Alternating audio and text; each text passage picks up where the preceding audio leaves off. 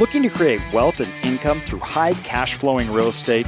Self-storage is the fastest growing and the newest real estate asset that has outperformed all others. What's its secret? I'm AJ Osborne, and with over 1 million square feet that we have built, acquired, expanded, and even converted big box stores from small third-tier markets to large 100,000+ square foot facilities, we have seen it all. This is the podcast that we're going to discuss and bring on the best investors and operators in the nation to show you how to create wealth and income with self-storage. Welcome to Self-Storage Income.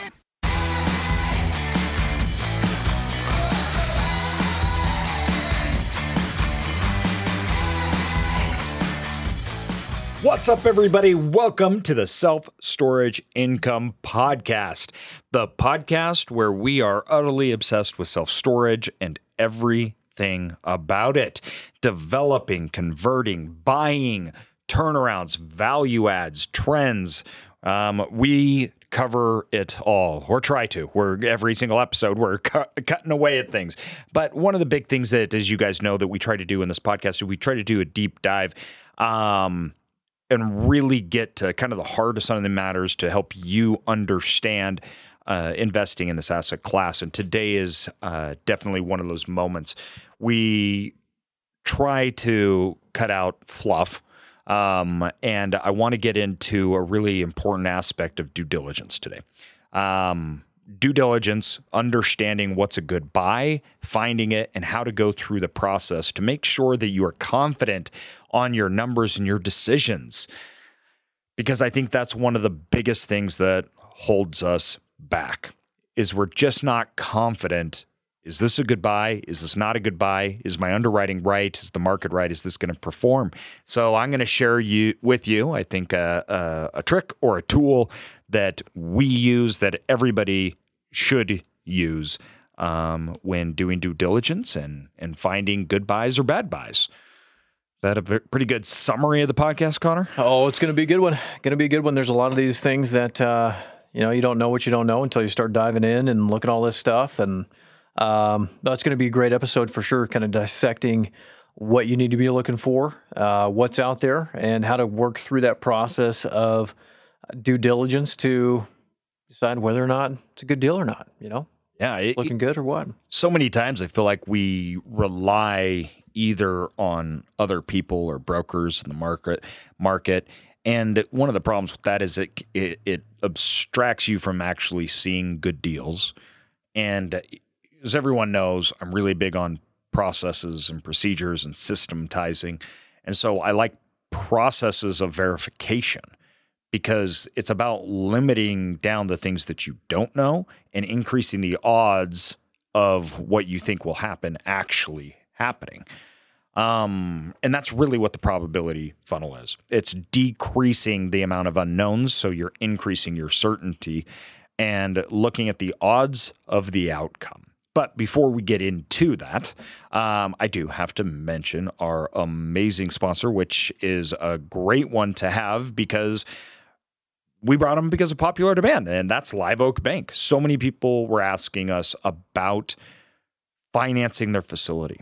And I don't care if you're a first time or you have a portfolio of facilities, Live Oak Bank is one of the banks that can help you actually get it done. And there was a lot of reasons why we chose them to have them as the sponsor. I'm very picky about our sponsors. We went for a long time without having any. The sponsors need to be a resource that helps you get it done or do it better. Now, the first sponsor, Live Oak Bank, the reason why I like them is they're very dependent on the real estate asset and they act like a partner. They work with you and they work all over the place in markets that a lot of banks won't go to. That was important for us starting out because we had a lot of problems with that. And we needed a partner, someone that would look at the business plan of the asset. And that's exactly what they do. If you need an SBA loan, they're pros in it. So we have the link attached. Check them out. And that also goes true to our second sponsor, which is Janus, from the standpoint of give you an edge in the marketplace. A lot of people know them, obviously, for the Janus doors, their metal fabrication part of it. They are the biggest. That's what they're well known for. But a lot of people don't know for is the Noke product, which allows you to do a touchless entry system. They're the only ones really in the market that even offer anything like this. They bought the company Noke, Janus did a long time ago, and it offers you to do online rentals and also rent it out, not just pay for it. Then they have to come in and do everything anyways. No, they can actually go through the entire process. So it's a true touchless system, which is a massive competitive advantage in the marketplace. So once again, both of our sponsors were chosen for a reason. One helps you get the deal done, helps become a partner. The other one gives you a competitive advantage in the marketplace and ushers in new technology so you can perform better. So check them both out. Their links are in the bio. We are big fans of both of them, obviously, and are grateful to work with them, and not on this side, but on the business side. Like the podcasting side's great, but the business side, that's the important side because that's how we make money. Yep, for sure. Definitely check them out. And you said link in the bio. You must be in Instagram mode. Yeah. I'm in Instagram mode right now. So check out the show notes, folks, for those links. Yep, awesome sponsors. Excited to have them on board and supporting everything we're doing. It's great. Right. All right. Now for the good stuff. Okay. I love my probability funnel. So, the probability funnel was developed out really as a way for me to help Brian in our office understand the process of underwriting and understand the process and how we go through things. And so I developed this concept to help teach him how he should underwrite and due diligence quicker, and get more comfortable with the process and understanding the numbers so we can come up with an outcome faster that allows us to do more deals. It's a process that we go through, but I needed a way to explain it to him.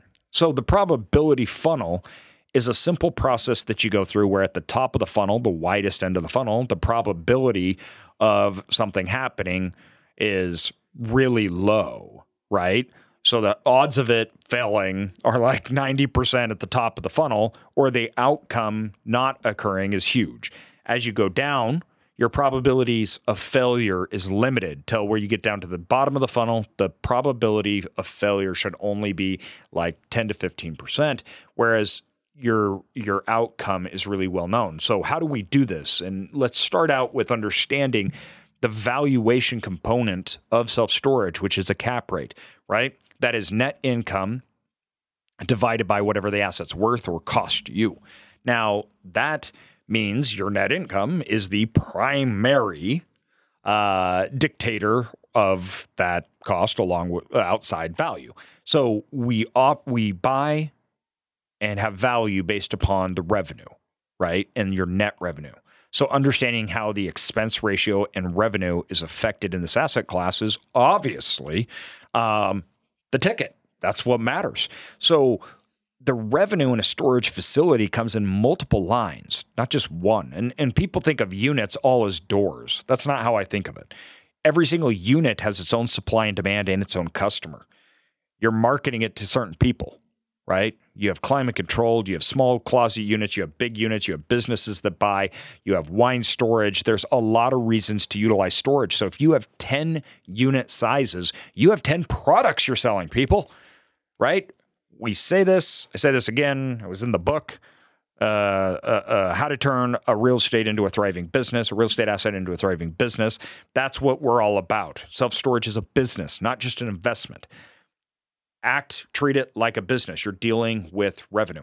And then the other side is obviously expenses, understanding what expenses really are and that you're not going to have surprises. So each one of these are line items. We have line items of expenses. We have line items of revenue. And that includes sales of locks, insurance, right? Services, that are included within your business. When I'm looking at a facility or I'm underwriting a facility, I'm looking and I say, okay, I have 15 line items of revenue and I have 15 line items of expenses.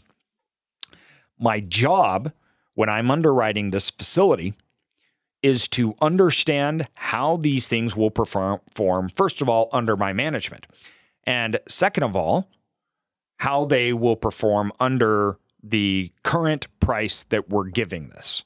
So, right, is that price the right price or not? Will depend on the validity or how valid of the revenue and expense ratios that you have are. So when we look at these two sides, that's to understand the present value or the value that you're going to purchase it at. But there's also, for me, the more important side, which is where's the asset going, right? I'm a value add strategy. I want to know my assumptions saying these revenue lines are under market or I can get more. I hear this a lot. And you get this from brokers that send pro formas. Oh, but under the pro forma, it's a 10 cap. Where'd you come up with these numbers? Do they actually sell and list them at those pro forma cap rates? Yes, lots of people do. And that is crazy. Yes. And we talk about this. We made a YouTube video, and it actually point this out. I say this all the time. I buy off pro forma. I just don't pay for it. Well, and so, you think that's obvious. It's not right? real. It's not real, but that's so insane, dude. That's how it works. So understanding, how much you're going to make or how much that asset will be worth in the future. And we don't gamble. This isn't guessing. So there's a process in which we go through. If you took your P&L or your line items and your underwriting and you have each one next to it, even on our modeler, which is on the site, I'm not sure if Brian updated. I think he did. But the people in our inner circle, we went through this all and I gave them all the model. It has a little section that's under the probability. At the very end of the revenue, we tally up the probability of each line item of revenue. So when I'm looking at, and we just did this on a facility, and it was one of the primary reasons why we decided not to go with the facility. Because when I'm looking at the probability, I say there's a spread in the marketplace between high and low. This asset is right now charging a certain price for a 10 by 10. Let's call that price $50. Now, in the marketplace, some people charge $100 and other people charge $0, right? I'm just using, obviously, a made-up simple example. Maybe $0 is not appropriate. Let's try something else. Again, let's make sure this makes sense or you're going to be really confused. They're charging $100. The market goes from $150 to $50, okay? High and low. So some people just say, oh, the market's $100. Well, you can charge $100. The problem with that is that's not taking into a whole range of things like quality, location, and occupancy. So the more you understand the marketplace under that type of unit, so the more I understand what the market is doing for 10 by 10s and what the quality and demand for that price is at that $100 and that $50, the more I can align with the price that I can charge, right? Normally what I see is you can't charge $100 because you're comparing $100 to an extra space that's all climate controlled, right? Where you're a mom and pop gravel road drive up. Not that that's bad, but you have to be realistic about value.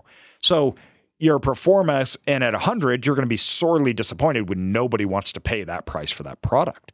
When really the lower end, maybe $50, you may not be there, right? Maybe you come in and say, well, we're going to pave it and we're going to do some nice things to it. Okay, well then maybe you're at, instead of 100, maybe you're at 135. So I have to then take and compare what I'm going to do to the asset, look at the other assets in the market, determine where their pricing is for that same quality. Then I have to look at their vacancy.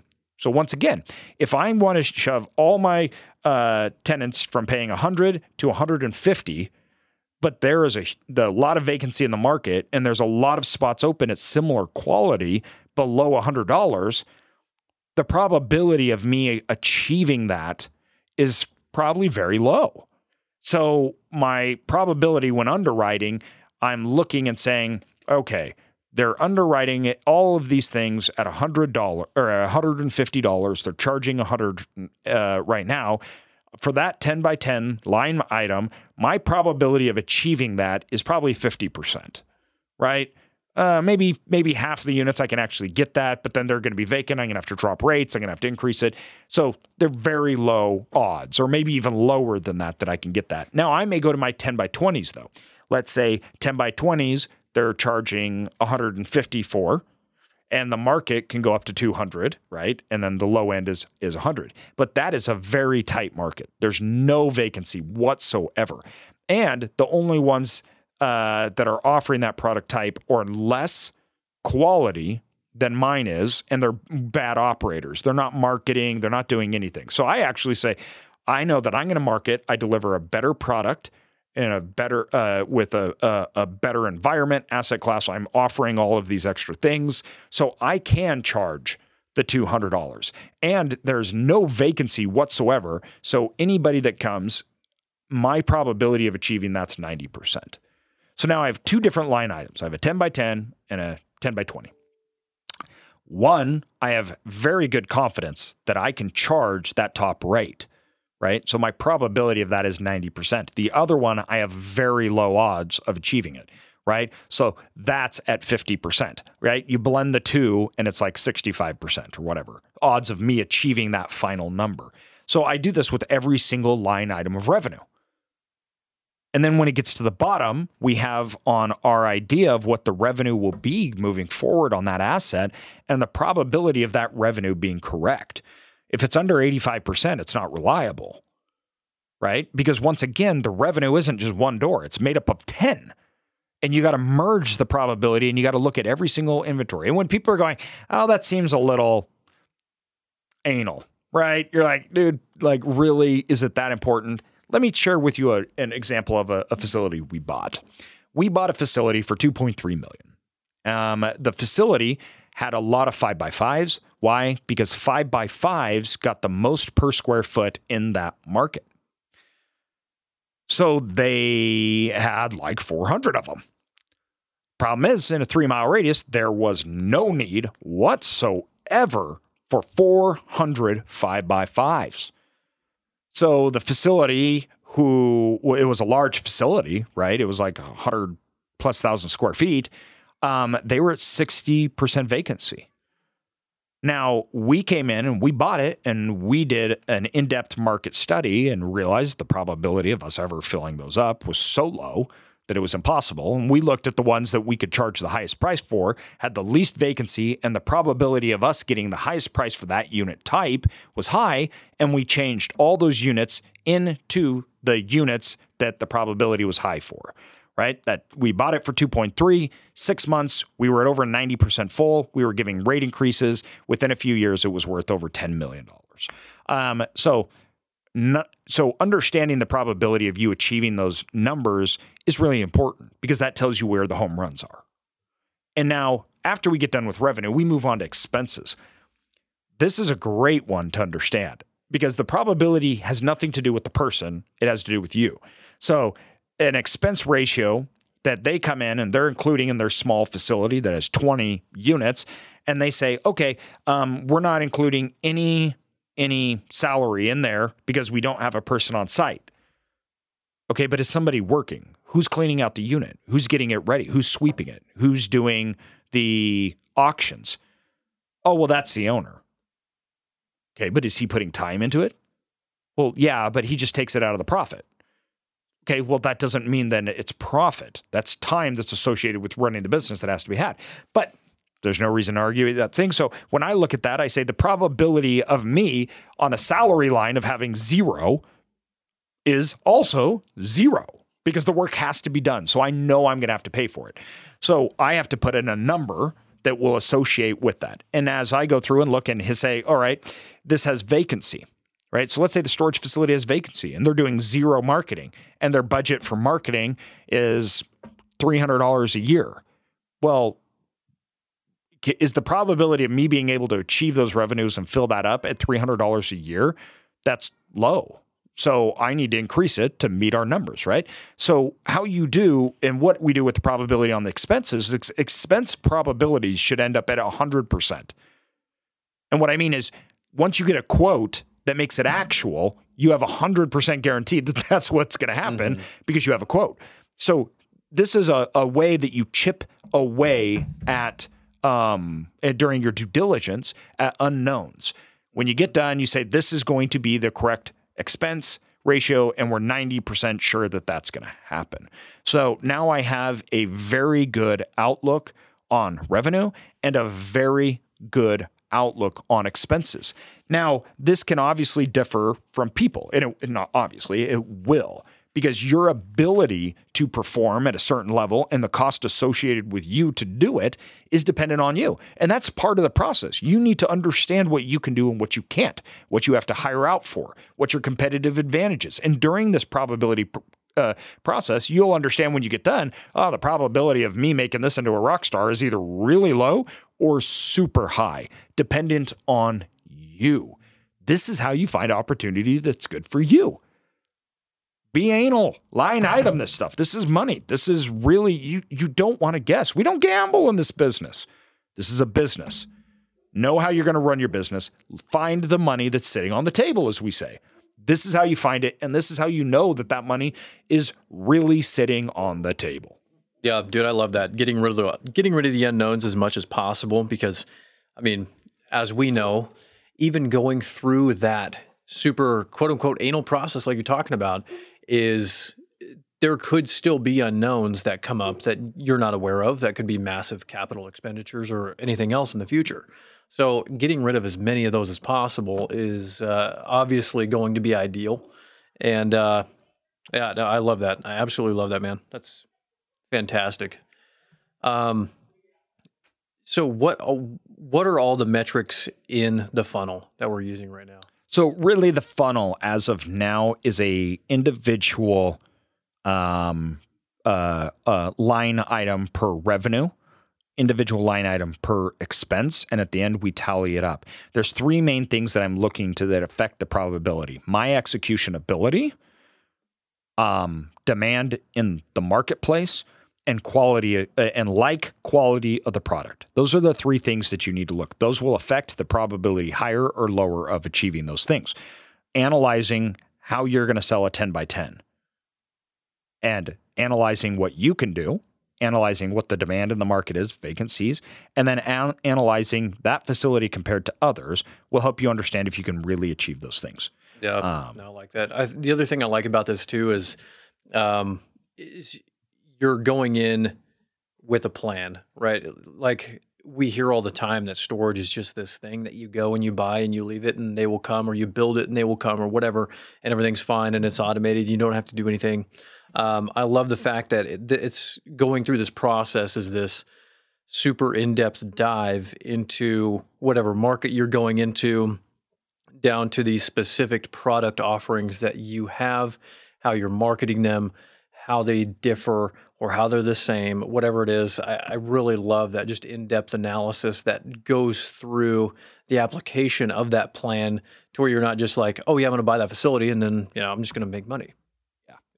It's not that simple, and it shouldn't be that simple, because you want to do the absolute best and collect any money and all money that may be left on the table. Yeah.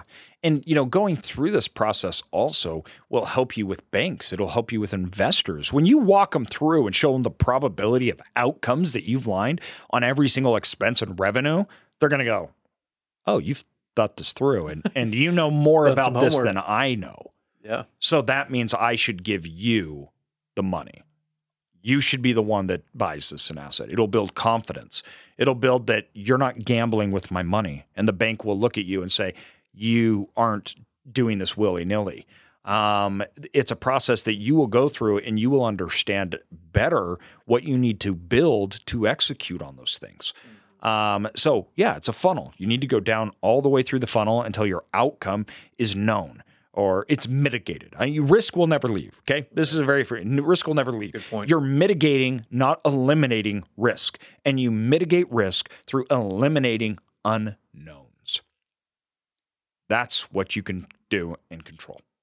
So you can check it out on the website. I think we have the calculator cut and done.